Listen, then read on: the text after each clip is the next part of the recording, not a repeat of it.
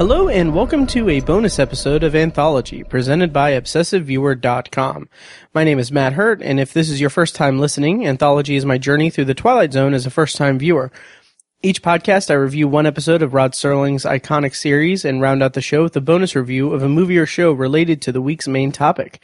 But with Season 4 of Black Mirror recently premiering on Netflix, I'm covering each episode of the latest season of Charlie Brooker's Anthology sci-fi series in this bonus episode series.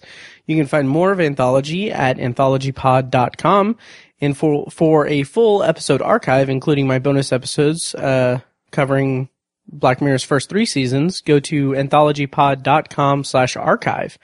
And if you want to contact me, you can use the Facebook page at facebook.com/anthologypod, tweet me at OVAnthologypod, or send an email to matt@obsessiveviewer.com.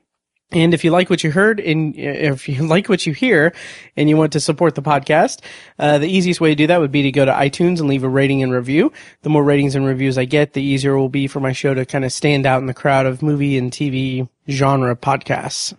And finally, if you want to show your support with your wallet, you can do that by clicking the donate button on anthologypod.com or by visiting patreon.com/obsessiveviewer to set up recurring donations. Any donations made will help pay the fees to keep the podcast running and are greatly appreciated.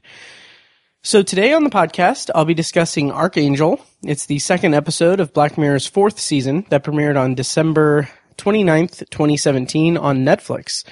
But before I get to that, I do have one little piece of news and a little bit of feedback about the last bonus episode. So, the news is that, there was an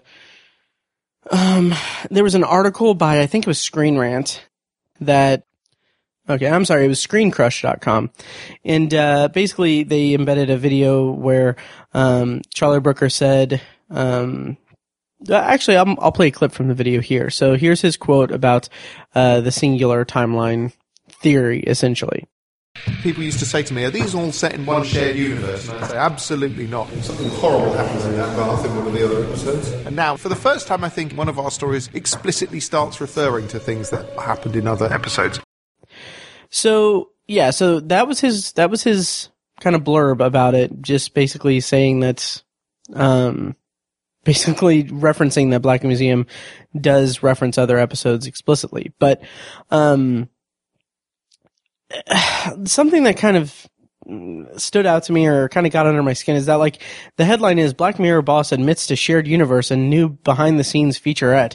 And I wrote this very long-winded soapbox response to that headline on the, Anthology Facebook page where I shared the link.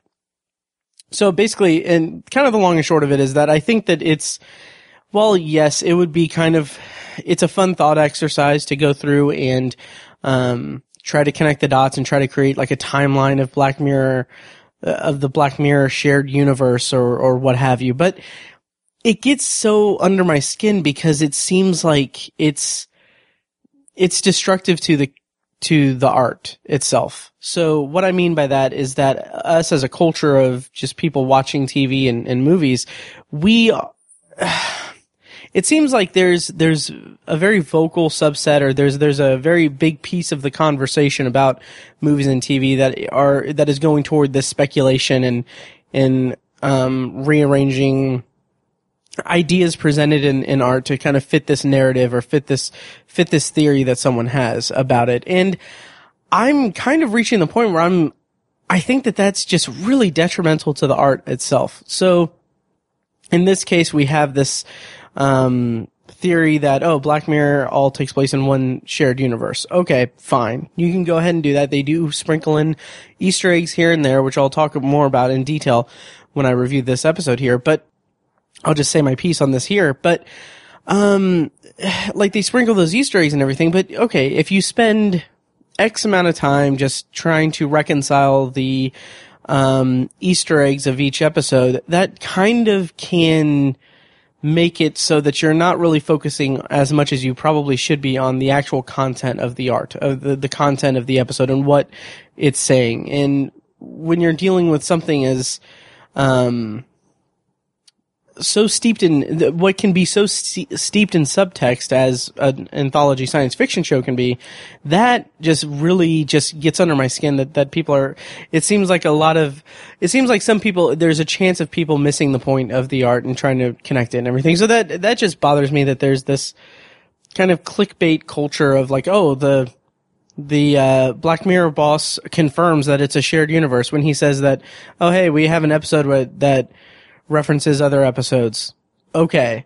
And it goes deeper than that. Like in my post, I talked about how like I literally could not enjoy the first season of Westworld as much as I probably would have, because the conversation around it all across the internet when I was watching it just week to week was completely obsessed with speculation and theorizing and trying to figure out what's to come. That it didn't seem like anyone was really paying attention to like each episode as it was airing. So like I mean Westworld, I mean granted I thought Westworld in general was kind of problematic, but I think I just had that kind of, I couldn't enjoy the ride because I was kind of hearing all of this chatter about speculation of what's to come. And then also kind of one of the biggest examples of this type of thing is like in like Star Wars The Last Jedi came out and people were there was a very vocal subset of fans of the Star Wars movies that were super upset that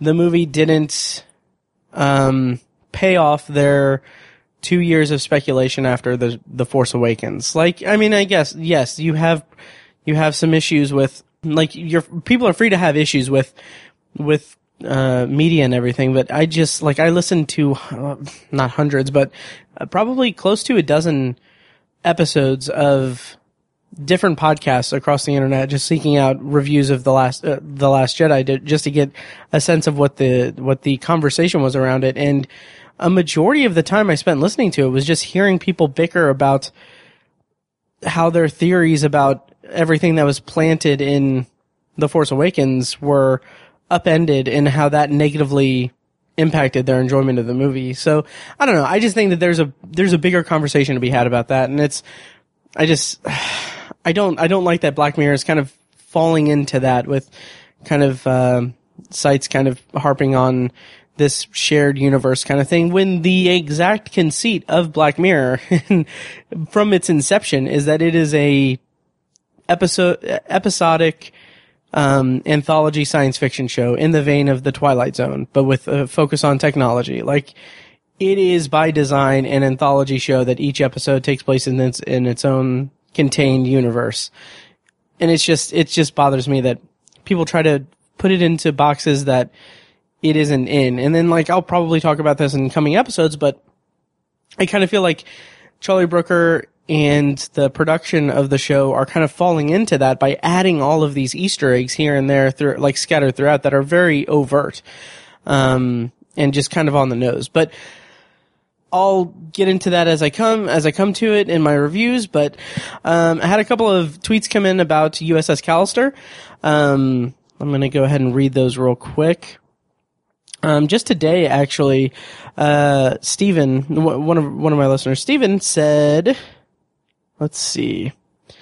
He said that, he agreed about, some of Nanette's humor, and, he thought that the episode bared, a bit of a resemblance to, the episode Ship in a Bottle from Star Trek The Next Generation, which I haven't listened, or I haven't watched. But I'm slowly making my way through the Star Trek oeuvre.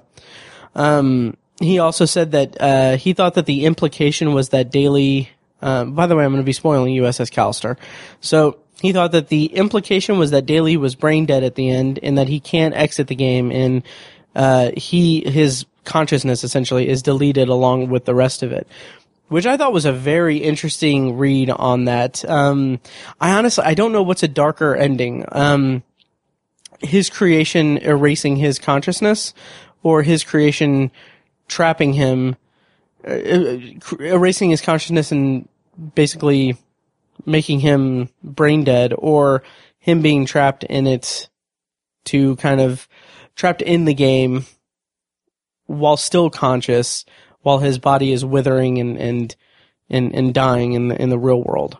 Maybe they go hand in hand. I don't know. But, and then he also said that, you got to think too that eventually someone discovers Infinity can trap a person in the game and it gets shut down.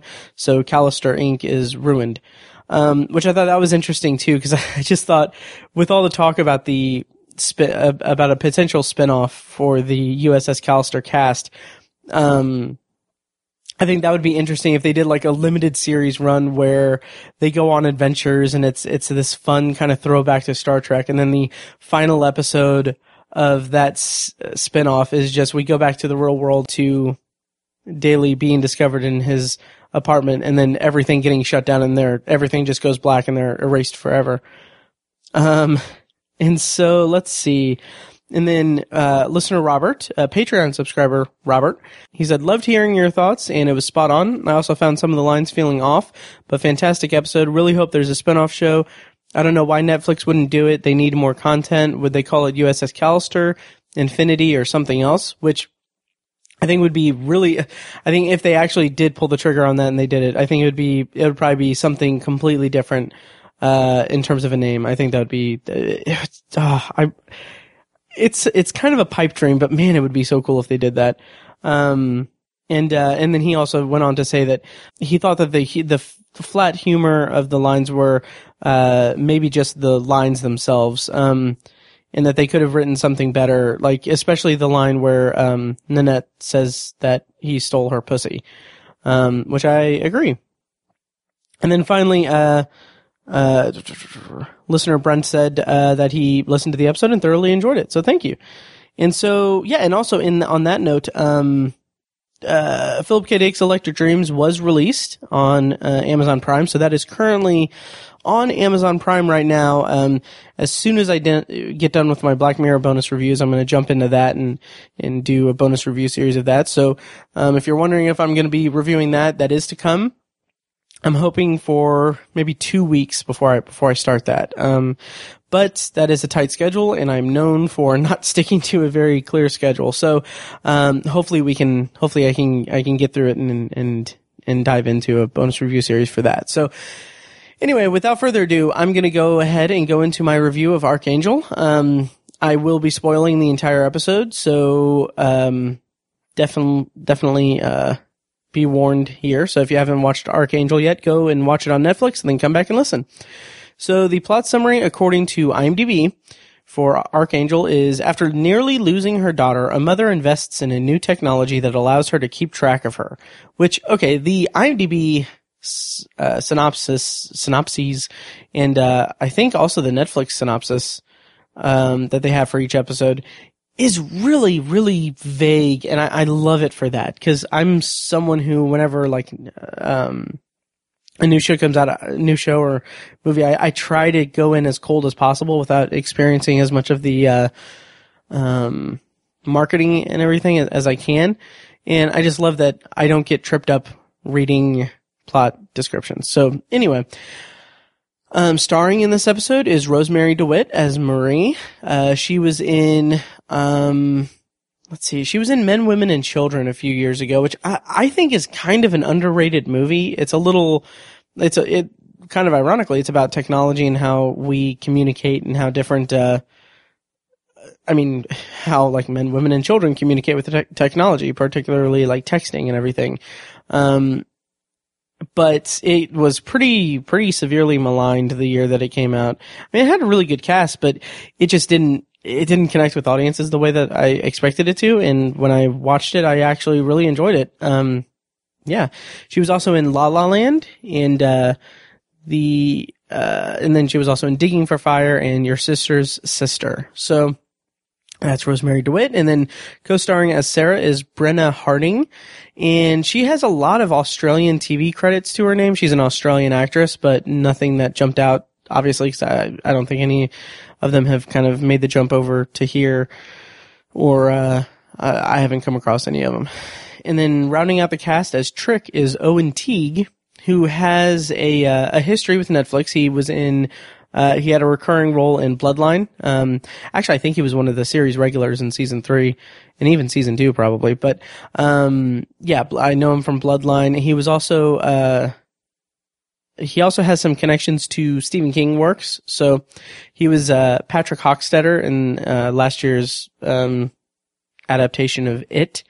And then he also played Jordan in the Stephen King adaptation of Cell, which Cell is one of those Stephen King novels I wasn't really crazy about. Like, it's probably my least favorite of the ones that I've read of his. I need to probably revisit it, but I never got around to seeing the movie because everyone really, really, really hated it. But I'm sure I'll review it on Tower Junkies eventually. But anyway, he appeared in that. And then finally, he's also attached to be in the TV adaptation of Joe Hill's Lock and Key, which Joe Hill is of course the son of Stephen King. So that's some pretty interesting or impressive, and then it's definitely an impressive resume for him since he's still really pretty young. Writer for this episode was Charlie Brooker, and director was Jodie Foster, who of course she's very famous as an actress. She was in Taxi Driver, Silence of the Lambs, Contact.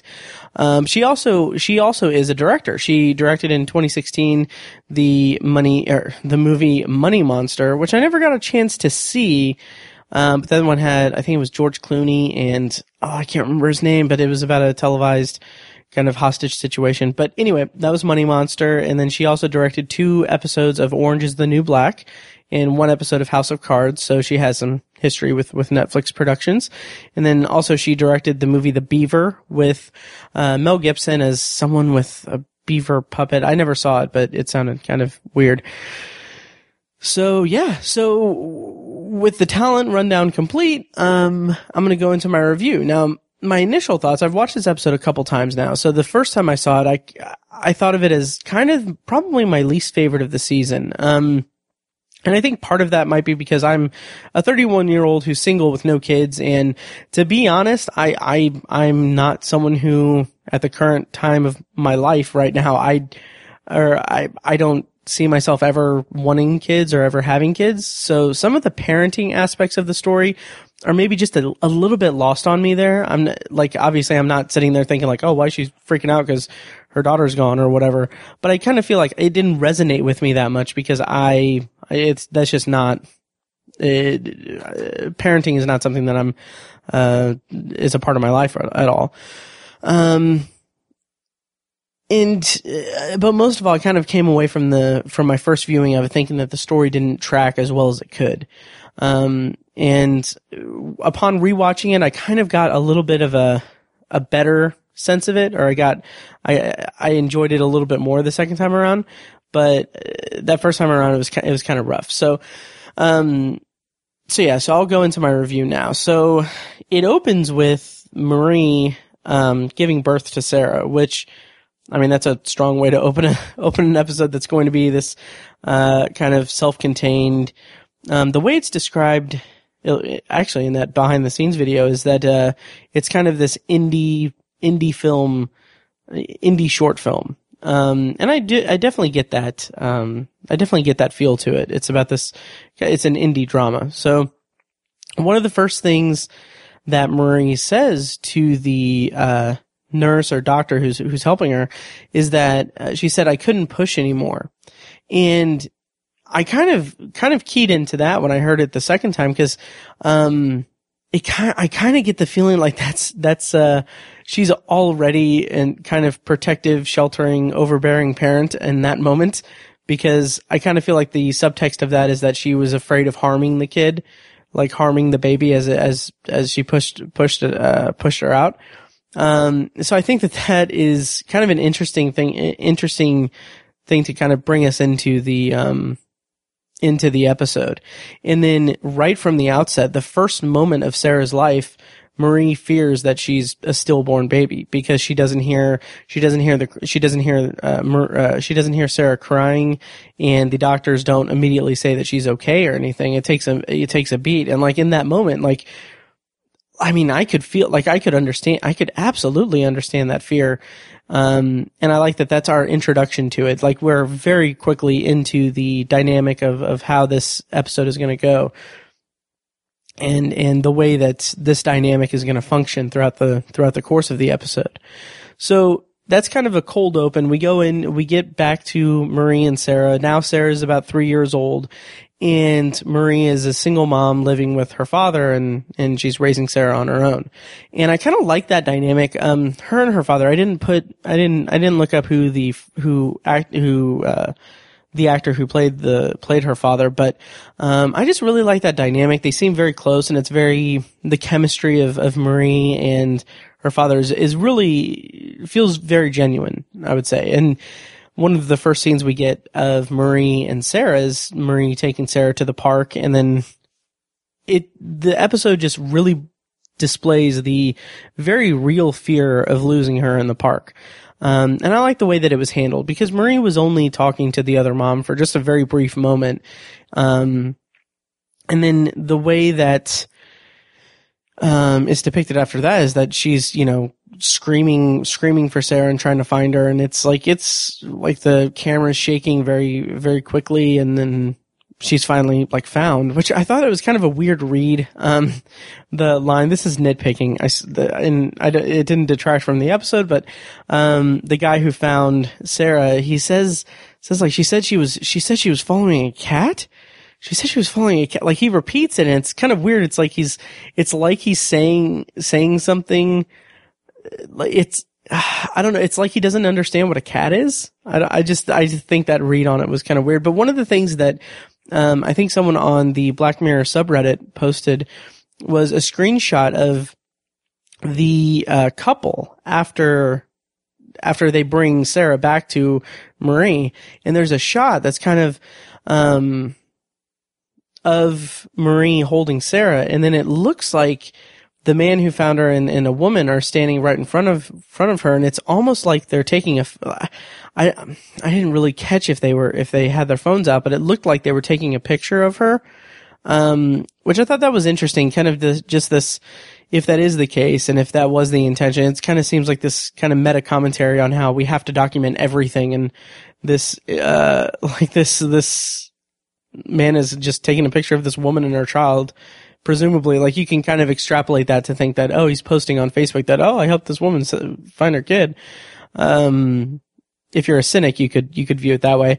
But yeah, so, and that's all the setup that we need for why, Marie is gonna have this Arkangel implant put into Sarah. And that's all we need. It's very fluid, very organic to have us, to bring us into the Black Mirror aspect of the episode.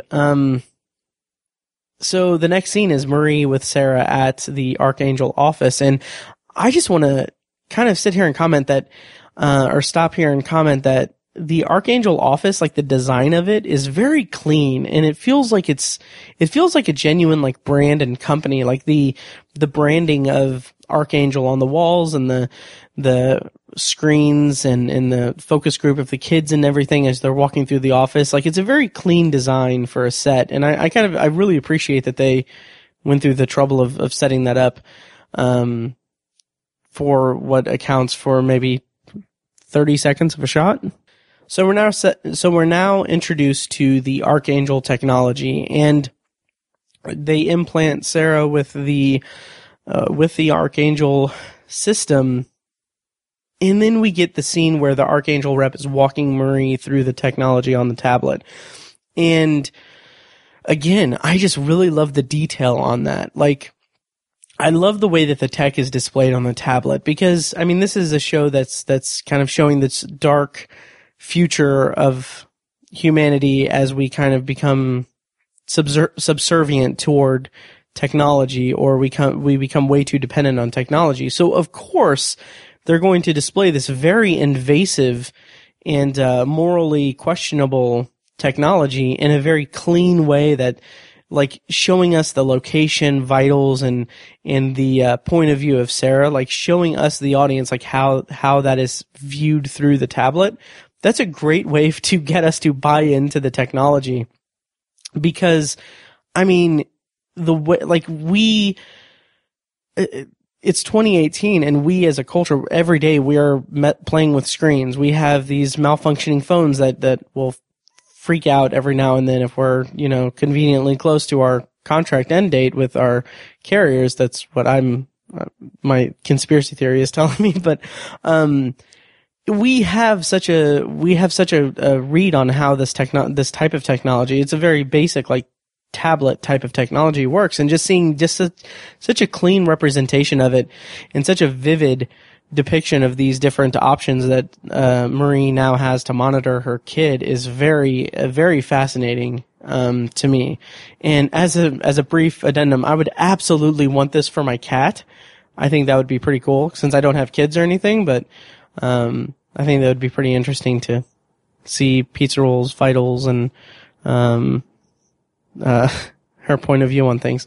So anyway, also, yeah, if you're a first time listener, my cat's name is Pizza Roll. She's the official mascot of Obsessive Viewer Podcast. Anyway, but the most disturbing part of the tech, and the moment where the technology goes from, oh, this could seem like a pretty cool, like, consumer gadget, in the future that I could see happening, maybe not as, cleanly and detailed as possible, but in a way, like, you can relate to it and see it. But it takes a turn toward the disturbing when it shows the filter function. So, first of all, it's endlessly fascinating to me to think of what kind of negative impact something like that would have on a person who has this Arkangel implants in their mind throughout their entire life, essentially. The image, so the way the filter works is that the image and audio of anything that's deemed, not necessarily, obscene or violent is scrambled, and the audio's garbled and everything, so they never have to actually see it, which that is such a fascinating and disturbing thing, because you're shielding a human being from being able to see the outside world. Like this type of technology could have different applications for other things. Like, I could see an episode where someone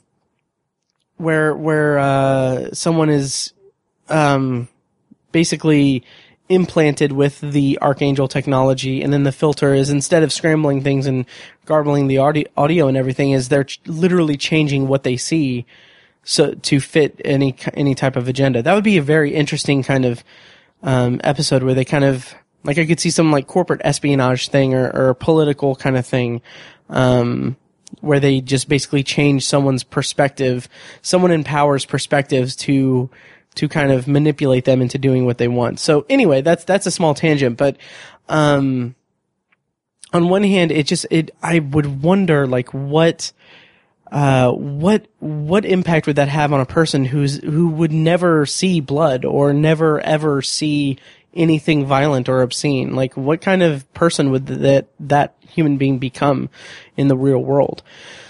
Also, I kind of wonder, like, you would think that, I mean, the image being scrambled and the audio being kind of garbled and everything, I would think that would be pretty creepy and terrifying to a kid anyway. So instead of Sarah seeing, like, having a nightmare about the dog, like, breaking out, like, jumping the fence and chasing her, I could see her having a nightmare of, this garbled mass of blurry vision coming after her. So I think that's kind of, I don't know, that was just my thought during that scene. But, okay, so we get to one of the first, like, big Easter eggs for this episode. And I already went on a tangent about, connecting the universe and everything, but, I had a real problem with this. So the way that the example that they give for the filter is actual footage from Men Against Fire. Like the episode from season 3, Men Against Fire. It shows Raymond shooting, I think shooting at the roach, or, I don't know, but it's actual footage from that episode, and I really don't like that. Like, I get that Black Mirror wants to have its Easter eggs, and I can absolutely respect that, but to actually show the footage from an episode in another episode is just a little too on the nose for me. Like, given the excess of Easter eggs in Black Museum later this season, like, are we meant to take this as meaning that the Black Mirror universe that, according to Screen Crush or Screen Rant or whichever site I referenced, since Charlie Brooker has quote unquote confirmed that it's a shared universe. Like, are we meant to take that as Men Against Fire is a work of fiction within the greater Black Mirror universe if it is a singular timeline? And like that's what I thought. Like, that's what I was thinking when I saw that. First I didn't like that they just showed a clip from another episode. I thought that was just too on the nose. But the second one was, does this mean that the entirety of Men Against Fire is a work of fiction that people in the Black Mirror universe can, take and like view? And these just are thoughts that I don't want to have while watching the show. Like, I don't care if Men Against Fire is a work of fiction. I don't want to be distracted by an episode that I'm watching of Black Mirror with the memory of another episode, or to make a comparison to another episode. Like it's just detracts from my viewing of it. Like, you can have your Easter eggs and everything. Like, you can say like, Arkangel is an offshoot of the TCKR technology. Not that it's ever said in this episode, but you could have that, and that's fine. That's perfectly fine. That's a reference to technology that's been established in another episode. That's fine.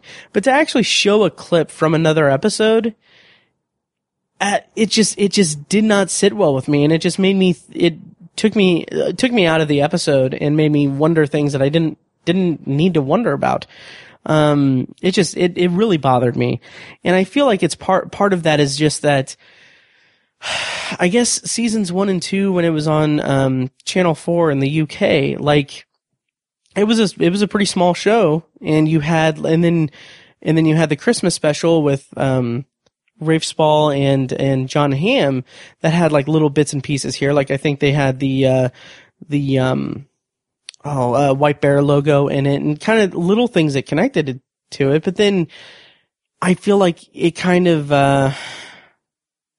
became this bigger thing. Black Mirror became this bigger thing, and then Netflix bought it to bring it to Netflix. And then we get season 3 has some Easter eggs. And then I feel like Reddit and like the internet has kind of influenced the production to include more Easter eggs as a fun little aside to the people viewing it. And I think that's just, I don't know, it's kind of a shame. I just wanted to go back to being kind of a subtle kind of nod at other episodes and everything. I don't need it to be this big interconnected thing, and I definitely don't need clips from other episodes being played in an episode. It just seems kind of, it just detracts from it. I don't know. But anyway, tangent over.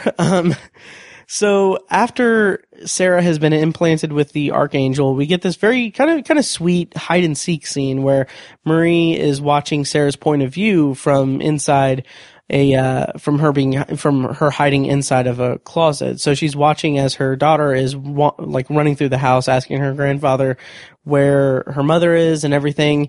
And what I found kind of fascinating about this scene, and maybe I'm reading into it a little bit, but I like that Marie becomes very possessive of Sarah and very obsessed with monitoring her with this technology. And the kind of parallel that I drew from the scene of her in the closet was that it's almost like she's it's the same kind of thing of as if Marie were just like really obsessed with watching a TV show or watching TV. It's like kind of this thing that, I mean, I've built the last 4.5, almost 5 years of my life around, commenting on stuff that I watch and everything, specifically because I am one of those people that is obsessed with watching stuff and watching screens. That was like the tagline of Obsessive Viewer when I first started. It was that commentary about the stuff we watch on all of our screens. But anyway, I think that this scene with Marie in the closet just staring at the tablet is kind of a fun like meta commentary on how we're so possessed by watching TV and watching screens without like actually living our life, like living in the moment or living in the real world. But maybe I'm reading into it. But anyway, that's the connection that I made. And then after that, we get the introduction the first of 2 scenes with the biker guy that, Marie is a physical therapist for, that is going to be called back later in the episode. And then we get, her father's heart attack. So this scene was kind of sad to me, or sad and a little chilling as well, just because the idea that Sarah is she can't, like, she's 3 years old, she can't, like, help him or anything, but also the fact that it filtered the image, like, just the, like, what's the flip side of that is that if they hadn't gotten him to the hospital or hadn't gotten medical assistance to him, say for sake of argument that he were to die in that moment, then Sarah, maybe if she was older, she would have that memory of watching her grandfather die, but the actual memory would be just switching over to a blurry thing. Like, that's just kind of crazy that's, like, this technology is having that effect on her view of the world. And it's a parental filter for the entire world. And that's what makes it so wrong in the most Black Mirror way. But he was fine. So that's more of a thought experiment on my part, but, he's alive and fine and everything. So after this, and this is one of the things I really enjoyed about this episode, is that it is a very long time span. So we get this time lapse moment on the swing where Sarah is on the swing, and then, like, each time she comes into frame, it's like a slightly older Sarah until she's a bit older. I don't know how old she's supposed to be in this second kind of act of the episode. I want to say like 10 or 11 maybe, but like, our introduction is like the grandfather has died recently, because it's a freshly placed grave. Which, by the way, I kind of skipped over this because I didn't put it in my notes, but there's a scene where after they implant her with the Arkangel, where Marie and her father are talking, and he's kind of saying that, like, he's kind of voicing his concern, saying that he makes mention that he's like, I'm 2,000 years old, and time was we would just open the door and let them run around and be themselves. And it's a nice, like, back and forth between them, but I kind of want to mention that I thought it was funny because I actually remember during the 12 Days of Black Mirror thing that Netflix was doing, that they were doing on Facebook, where they were promoting each episode individually with a poster one day, and then a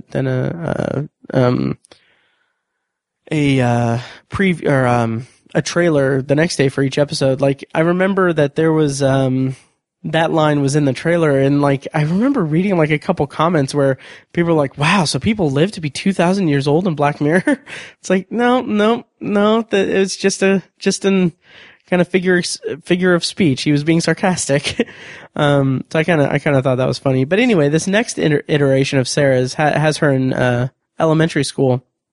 And one of the things that I kind of wish was that I wish that there would have been a way, maybe not a way, but I kind of wish that there was more time that they could have allocated to what her classmates think of her. There's that scene where I think it's Trick refers to her as a chiphead, which I thought was kind of silly, but kids are dumb, so it fits.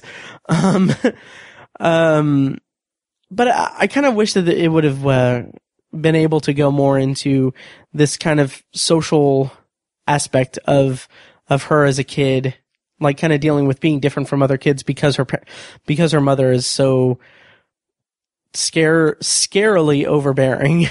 But that's fine. So we get the scene where Trick is telling her in detail about this, like, terrible video that he was showing to the other kids. And what I thought was interesting was, like, it doesn't just filter images or anything. Like, he's just describing it, and it filters it for which I thought for a second, like, early on I was thinking, like is there, like, someone that's, like, monitoring her or something? Like, how does the technology discern what's violent and filter worthy and what's not. And then I kind of thought like, well, maybe it's just a part of the program is that, when her heart rate and, different like, I guess physiological and biological things happen within her, that's when activates the filter or something. I'm sure that there's that's a good way to kind of explain it away. But anyway, then we get this scene after she goes home, presumably that night, where she cuts herself with a pencil. And in that moment, I was really fascinated with that scene, by the way, because it's her trying to experience something that she can't experience. Like she hasn't been able to experience, anything offensive or violent or anything. So she's kind of experimenting with it by cutting herself. And it's really interesting because it's not like out of self-harm. It's not like she's depressed and wants to feel pain. It's just plain curiosity. And I think that that's a really telling thing about the culture of this society in this episode of Black Mirror, is that they, like, the conceit is that she's shielding Sarah from terrible things, but it makes her more curious. And in that moment, I was really hoping that the episode would become more about like the birth of like a deranged murderer. Like I was kind of hoping that was the route that they were going to take with Sarah. Kind of like if you've seen the movie We Need to Talk About Kevin, I kind of wish that it would have gone that route. We Need to Talk About Kevin Black Mirror style. Which, by the way, if you haven't seen We Need to Talk About Kevin, it is a super disturbing and depressing movie, and I can't recommend it enough. It's very well done. So Marie takes Sarah to a psychiatrist, and then we get a little bit more backstory about Arkangel in that it never launched officially, and it was actually banned in Europe. And at the time of that scene, it was going to be banned in the US by the fall. And that's an important, kind of breadcrumb to keep in mind for later, but we'll talk about that when we get to it. So we get Sarah's kind of first day without Arkangel because Marie has made the decision to, let her be free without Arkangel for a while. Just so she can kind of have a different experience, I guess. And like, that's a very interesting concept. And, I found it fascinating because it's literally the first time that she's seeing the world for what it is without any restrictions or anything. And I thought that alone is just a very interesting kind of concept. It would have been kind of cool. Like I could see someone taking this concept and making like a short film where it just shows like that really dives into her, perspective of the world and like what it would be like to see the world with fresh eyes for the first time when you've been a conscious person for like over a decade probably. But yeah, so she goes to school and she sees Trick with this bloody lip, and I could kind of see that as kind of the genesis of her attraction to him, or maybe not like physical like attraction, but like she's drawn to him because he is literally the first sight she has of blood is by seeing his bloody lip. And I could see that like making her more interested in him as a person to interact with. And then of course immediately after that he shows her all of these violent and sexual images, like everything that he can. But I think that moment where she sees him with the bloody lip before all of that's kind of the kind of hook that makes her drawn to him, throughout more time, like throughout more of her life, essentially. And then so after that we get the second time lapse, which is showing her walking past the dog. And I like that a lot. It kind of gradually showing how unaffected by the dog she is. And then it kind of, leads to a point where she's like, she feeds the dog a treat when she passes by it. And, when we have 15-year-old Sarah, which, okay, now I'm never one to harp on the age of actors playing kids, like in TV and movies. Like it never bothers me. But this time like she's clearly around 20 years old when filming this. And it's just, it was kind of surprising when later in the episode when it's revealed that she's 15, because I was like, she could have easily been like 18, 17 or 18, or she could have been playing 17 or 18, but the actress is clearly like, if not 20, then like early 20s. But the other side of that is that I like that the wardrobe for 15-year-old Sarah, I like that the wardrobe has her dressed very conservatively, like she's got a long skirt and just very much like, kind of not restrictive clothing, but like conservative clothing. Like she seems like she kind of walked out of a church in the 1900s. And I like that because it matches her home life kind of to a T. And the shield, it says a lot about the shielding that Marie has done. And it's just like you kind of get the impression that Marie has, without the Arkangel technology, Marie has still kind of had an imprint on her as a person, throughout the growth of her, young adulthood. And the downside of that, as in terms of just, in terms of the viewer experience, is that I feel like that wardrobe, while effective for the character and everything, kind of is what makes her look closer to the actress's real age, which I looked it up, and it, according to Wikipedia, so grain of salt, I think she's like 21. And then we get the introduction of Trick as a teenager. We get the Owen Teague iteration of Trick, essentially. And he's kind of become this drug dealer or drug delivery person. And, that's fine. I don't think that that's making any statements about like, oh, he was kind of a deranged little kid, or this curious little kid about violence and sex and everything. So he's turned into this terrible young adult, because there's some more interesting things, that come into play with that character later. But, I think that he was just a normal kid maybe not normal kid, but, I don't think that there was making any statements about him growing up to be this drug dealing kind of bad influence, so to speak. So we get, Sarah, lying to Marie to go hang out with Trick and his friends by the lake. And this is an interesting kind of dichotomy in this episode, is that, when Sarah left to go to the lake, Marie made plans with the biker guy that she was a physical therapist for years ago. And it's hinted at that it's a regular thing.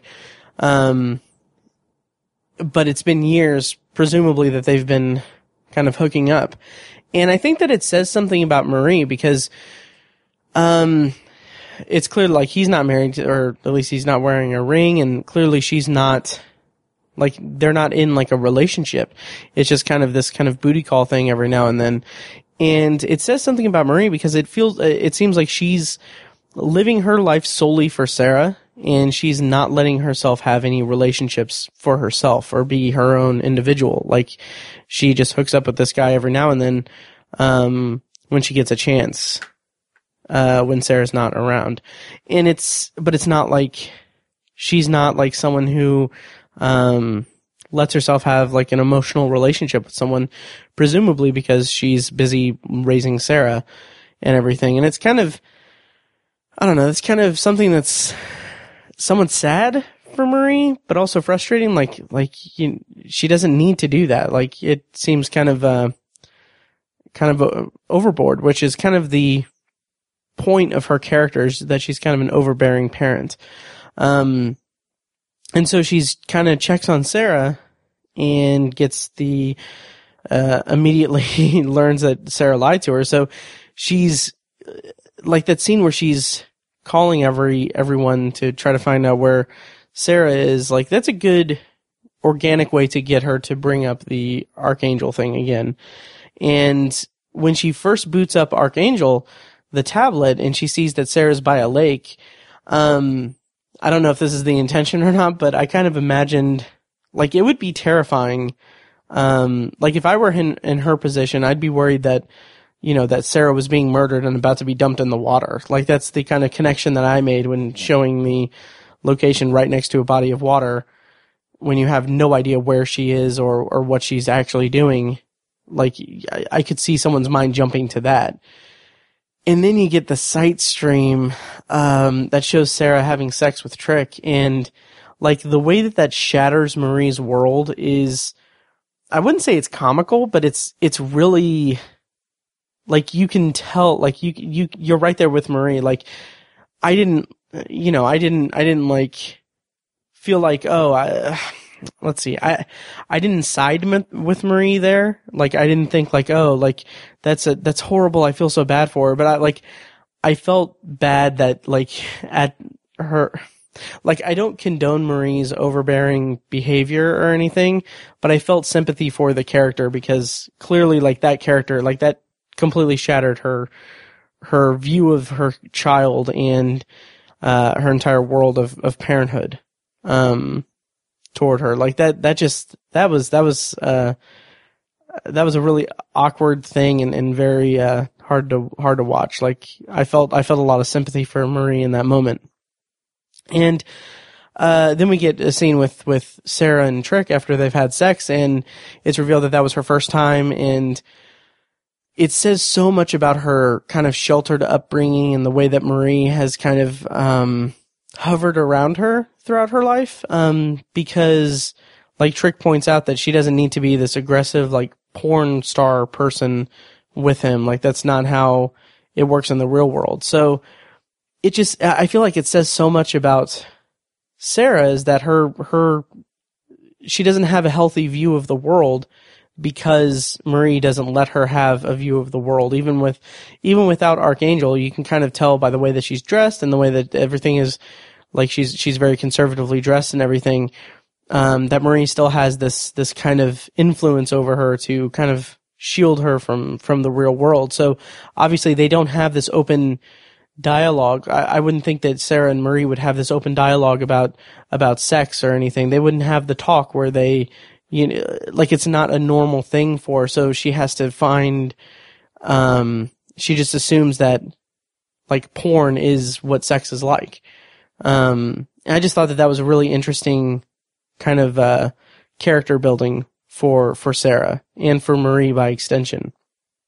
And then you get more of Marie, or not Marie, but of Sarah, wanting to experiment and like see this kind of sow her oats essentially. Like she wants to try Coke. She wants to experiment with Coke. And it's like she pushes Trick into into like letting her do like a line of Coke just to see what it's like. Like she pushed him into it, and like he didn't want her to do it. Like it's not like a thing where he was trying to it wasn't like a thing where he was trying to be controlling over her or anything. It was just like he just didn't want her to do it. And you can kind of tell like Trick seems like he kind of actually, I don't know if I'd go so far as to say that he actually like really cares for her, because I mean he could, but it just seems like he's a lot more level-headed than you would think up until this point. Like he knows what's kind of good and bad, and he knows the difference between right and wrong. He's just kind of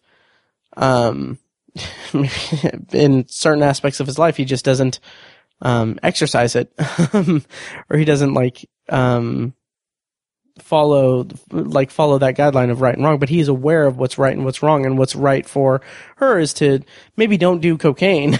But I love that, because at this point Marie is back to tracking her on Arkangel, and her perspective, Marie's perspective of it, even though Sarah is the one that pushed for Trick to let her do some Coke, from Marie's perspective, when she loads up Arkangel, it makes her look like obviously that Trick is a bad influence and that he's forcing her to do it. And it really kind of makes you, I don't know if I would say it makes you hate Marie a little bit, but it's just like, it's kind of frustrating that like, of course, like this is what's annoying to me about Marie, and it's what's effective about her characterization in this episode, is that she's so she's so concerned with Sarah's upbringing and with Sarah's view of the world and everything that in her wildest imagination she couldn't see Sarah wanting to try coke. She couldn't see Sarah going along with having sex with Trick, willingly or consensually. Not that Marie thought that Trick raped her or anything, but from her perspective, Trick is just a bad influence on her daughter, even though a lot of it is her daughter trying to experiment and get out of this kind of the sheltered world that she lives in. And another kind of Easter egg is that when Marie is kind of going through the stream on Arkangel to try to find Trick so that she can figure out who he is, it's the same kind of user interface as what was in the entire history of you, which again, love that. Like even though I talked a little bit last week about how kind of bothersome it is that they use a lot of the same technology spread across different episodes. I kind of like seeing that here, like that same interface being used from the entire history of you, because it's the same type of technology. I kind of like that. It kind of feels like it feels like it's normal within this story and everything. So Marie confronts Owen Teague. She confronts Trick at his place of business where he works. And first of all, I really like Owen Teague's performance in that scene, because he plays terrified, like really well, but kind of understated a little bit. So he's not like flipping out or anything, but he's in shock that Marie still has the system. Like he says, "You've still got that system." And he says it in a tone that's like, "You've still got that system." Like it kind of has the subtext to it. Like he's thinking that, wow, she's like a monster. And you can kind of extrapolate from that maybe society itself or the world in which this story takes place doesn't necessarily like if it was banned in Europe, and presumably at this point it's been banned in the US for a long time, you could kind of see it as being an indication, like that line, "You've still got that system," in a shocked tone. You could kind of see that as being this view, like the way that society in this episode views the Arkangel technology is probably in a negative, very, very negative connotation. And yeah, so I really liked Owen Teague's performance here, because he doesn't want to go to jail and or anything. So he looks like he's very shaken by Marie's confrontation with him. And then after that, we get kind of him withdrawing from Sarah and leaving her alone, and then Sarah's just completely heartbroken over it. And you see Marie watching Sarah's point of her sight stream as she's trying to text Trick, and he's not responding or anything. And then you get like the confrontation with Sarah like finding Trick and confronting him, and he's kind of, he's a complete dick to her, but it's warranted, because it tracks with his character traits, because he doesn't want to go to prison or anything, or he doesn't want to get in trouble legally from Marie. And it's kind of sad, because you would kind of think that he would maybe he does have like feelings for Sarah. I don't know how old he's supposed to be in this, because if she's 15 and Marie makes a huge point that it's like she's 15. I don't know if he's supposed to be like in his 20s. I don't know if that's the kind of thing that we're going for here, but I just kind of took it to mean that he was about 17 or 18. But either way, they they're peers, and it kind of seems like Marie controlling things is kind of tearing them apart before they would have naturally come apart if they would have at all. And then this next sequence we get is the kind of pregnancy and Marie's emergency contraception thing. That, like, I kind of wish that there was more time spent on this aspect of the Marie and Sarah dynamic. because it's kind of, we're almost to like the climax of the episode, and we get this very, terrible act that Marie does without, talking to her child. And that's kind of what it all comes down to, is Marie doesn't talk to her child. She just controls her. And that's kind of, it's what makes the episode so dark and effective, really. But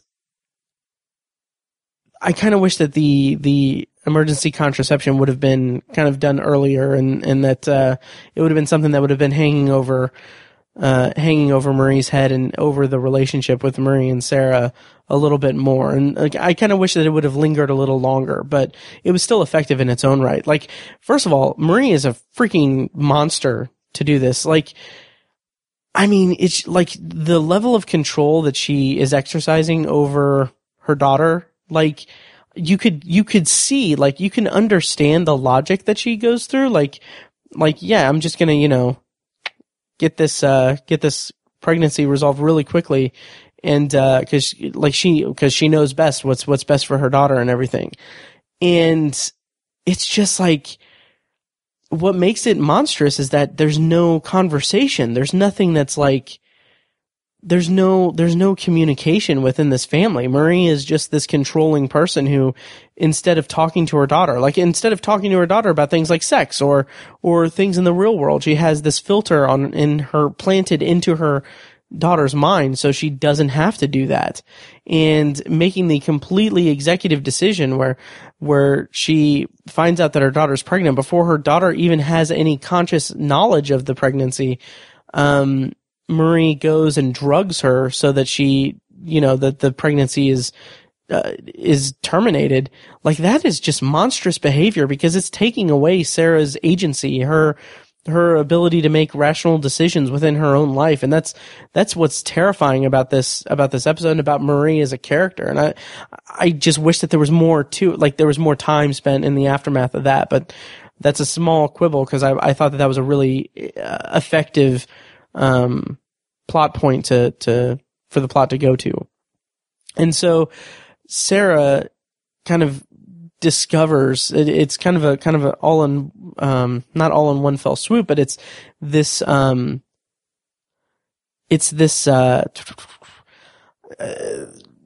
this avalanche of knowledge, essentially, for Sarah. Like, she feels sick, so she goes to the nurse's station, and she's told, like, she's, you're not feeling well because your pregnancy's done.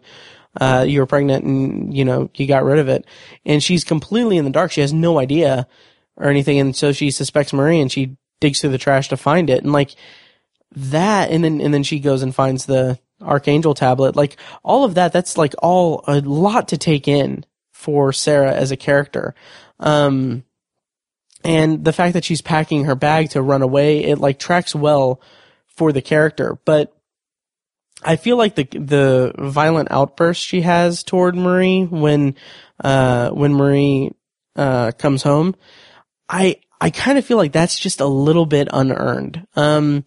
Like, I kind of imagine that the show was trying to say that by sheltering Sarah from violence for so long, she doesn't have a grasp of the destruction that different levels of violence can do. Like, I guess that could be it. Like, kind of a thing where it's like she's never been a violent person, so she doesn't know, and she's been sheltered from violence, so she doesn't know how much violence can do how much damage. Like, that could be, I mean, maybe, I don't know if that's what is being stated here, if I'm just grasping at straws, but I could see that being a thing, because and I could see that being why the attack on Marie is so unflinchingly brutal, even with the filter on. Like, it's like she's crushing her mother's face with the tablet, and it's like, even if she can't see the blood, she has to know how much, like, she can feel the force of it as she's bringing it down. It's a very kind of animal attack on her. But I just don't know if I buy into the idea that Sarah would lash out so far as to nearly murder her mother. Like, it was a shock to me that she wasn't dead. Like, I really thought that this was the end of the episode, that she just murdered her mother with the tablet that she used to control her. And like, if that was the end of the episode, I would have been really disappointed, because that, I don't think that would have been earned as much. But, but it seems like just a really overly brutal thing. But given all the information that Sarah just got, like, I could kind of see, like, I warmed up to it a little bit on my second viewing. And also the filter being on, like, even though, you know, she can still feel it and everything, she doesn't actually see it. So maybe that's what didn't stop her. But the actual ending of the episode is really messed up in its own right, though. Because Sarah leaves after, tosses the tablet aside, grabs her bag and leaves. And I kind of imagine that Sarah believes that she murdered her mother. Like, Sarah doesn't have she doesn't know that, she left before Marie got up. So, you know, you would think that Sarah thinks that she just murdered her mother. And now that the tablet is destroyed and Arkangel is banned and presumably no longer exists, Marie, like, when she gets up and gets it and she goes after trying to find Sarah, like, it's kind of really messed up because now she literally has truly no way to find Sarah and get her back. At least not easily. But it's just a really kind of messed up ending. And the thing that I was kind of left with, at the end of the episode was, I guess the real question of it is whether you view it as Marie losing her daughter or Sarah escaping from an emotionally abusive home life. Like, there are two kind of perspectives that are pretty well drawn throughout the entire episode. And it's kind of interesting to think, like, where do you land in that, in your perspective of it, in your read of the ending? Like, do you think that Sarah is this victim of a traumatic home life that's based all on emotional manipulation and abuse, to the point where, you know, her mother is drugging her to keep her from, you know, keep her from even knowing that she was pregnant, and she is this controlling person who's dipping her hand in all of in Sarah's personal relationships and everything? Or do you see it as Marie losing the one thing that she's lived her entire life, or the last 15 years of her life for, and having no way of easily getting her back? Or even being in a position to make amends with Sarah if she were to find her. Like, where do you land in that? Like, do you side with, which read do you take of the episode? But, yeah, so I just thought that was kind of a fascinating kind of viewpoint for it. But another, like, kind of the last thing about the actual episode is, it ends with, like, as you cut to credits, it's, the Pretenders song, I'm a Mother plays over the end credits, which I kind of feel like that's the show trying to replicate that just absolutely perfect needle drop in San Junipero of Heaven is a Place on Earth. But, like, spoiler for the rest of the season, they don't top that. I don't think the show will ever top the perfect union of that song with San Junipero. They can try with, like, I'm a Mother or the other, I think there's like one or two other episodes, or yeah, Black Museum has a similar thing, but I don't think they'll ever top, San Junipero's, song over the end credits thing. I think I kind of talked out Arkangel quite a bit. Honestly, after I rewatched the episode for this podcast and made my notes, I kind of felt like I was warming up to the episode quite a bit, because like I said, I was kind of lukewarm on it when I first saw it. In even like talking it out here on this podcast, I actually enjoyed it a little bit more, in retrospect. I could see a lot more, like, obviously I'm warming up to it quite a bit. It's probably still at the bottom of my rankings though for the season. I'll reevaluate that after I finish the season, obviously, or finish this review series. But I mean, I definitely have a very, very much a new, appreciation for this episode. And I feel like I got it a little bit more. So we'll see how I feel at the end of this review series. But yeah, that'll do it for my review of Arkangel. If you like what you've heard once again, please make sure to go ahead and leave a rating and review on iTunes. It would help me out a ton. And also if you've liked what you've heard, sorry, I read the the paragraph wrong. Make sure you check out my other podcasting. You can find that at obsessiveviewer.com/podcast. I have 2 other podcasts.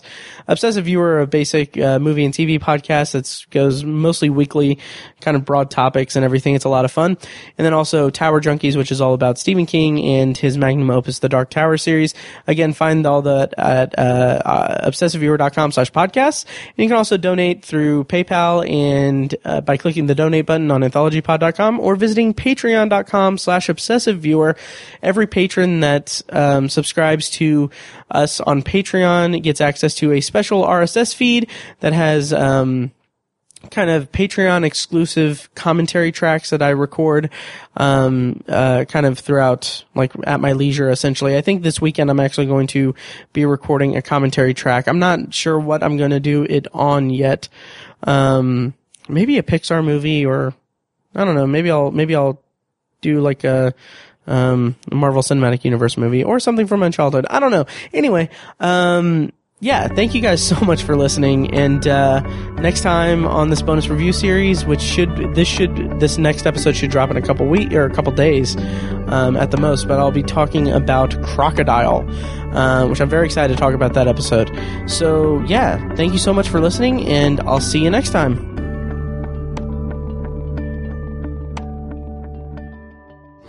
We're doing our first American indie set in working class East Coast America, directed by Jodie Foster. I really believe in short story form. Some things have a beginning, a middle, and an end, and I feel like that's the voice that I'm the happiest with. Action! Thank you for listening to Anthology, presented by ObsessiveViewer.com. For more of Anthology and a full archive of my episodes, go to AnthologyPod.com. And if you want to help support the show, the easiest way you can do that is by leaving a rating and a review on iTunes.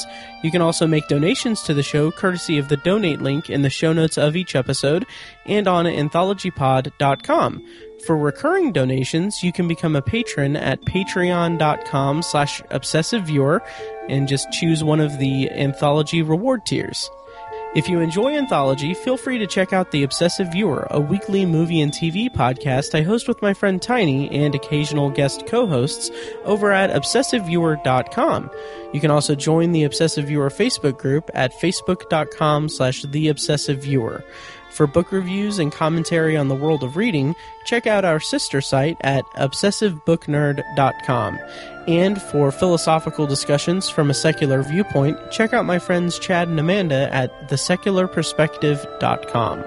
Finally, if you'd like to contact me with your thoughts on the show, my reviews, my bonus reviews, or for any other reason, you can tweet me at obsessiveviewer, send me an email at matt@obsessiveviewer.com, or send me a message on Facebook and like the Facebook page at facebook.com/anthologypod. Once again, thank you guys so much for listening, and I'll see you next time.